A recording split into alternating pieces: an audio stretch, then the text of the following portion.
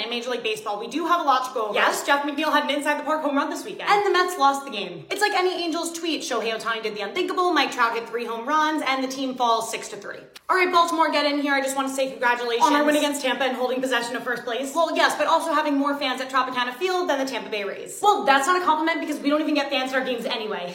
All right, in other news, there was a circus this weekend. I mean, the Phillies game. Oh, I got it. Philadelphia, get in here. What happened? On the bright side, Bryce Harper played first base. Yes, very monumental moment for Harper. It's such a shame that it's just not realistic for him to play first base. I do have here that I have to shout out Kyle Tucker, 3 home runs in 1 game. Thank you. Why are we counting that? It was against the A's. It still counts. Hey, if we're not counting games against bad teams, can we just scratch ours from the Rockies? Don't forget about ours too, Yanks.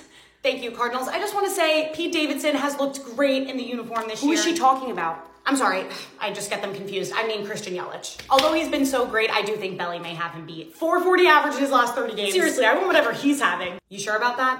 All right, next I was gonna highlight the Twins and the White Sox game this weekend. Durant had 3. Oh, Padres, I'm sorry. Are you tired or just mimicking your offense this season? Well, just to wrap things up, it is carnival season, but if you don't want to sit in the heat in the middle of July to go on the merry-go-round, you could just watch the Dodgers offense against the Rangers this weekend.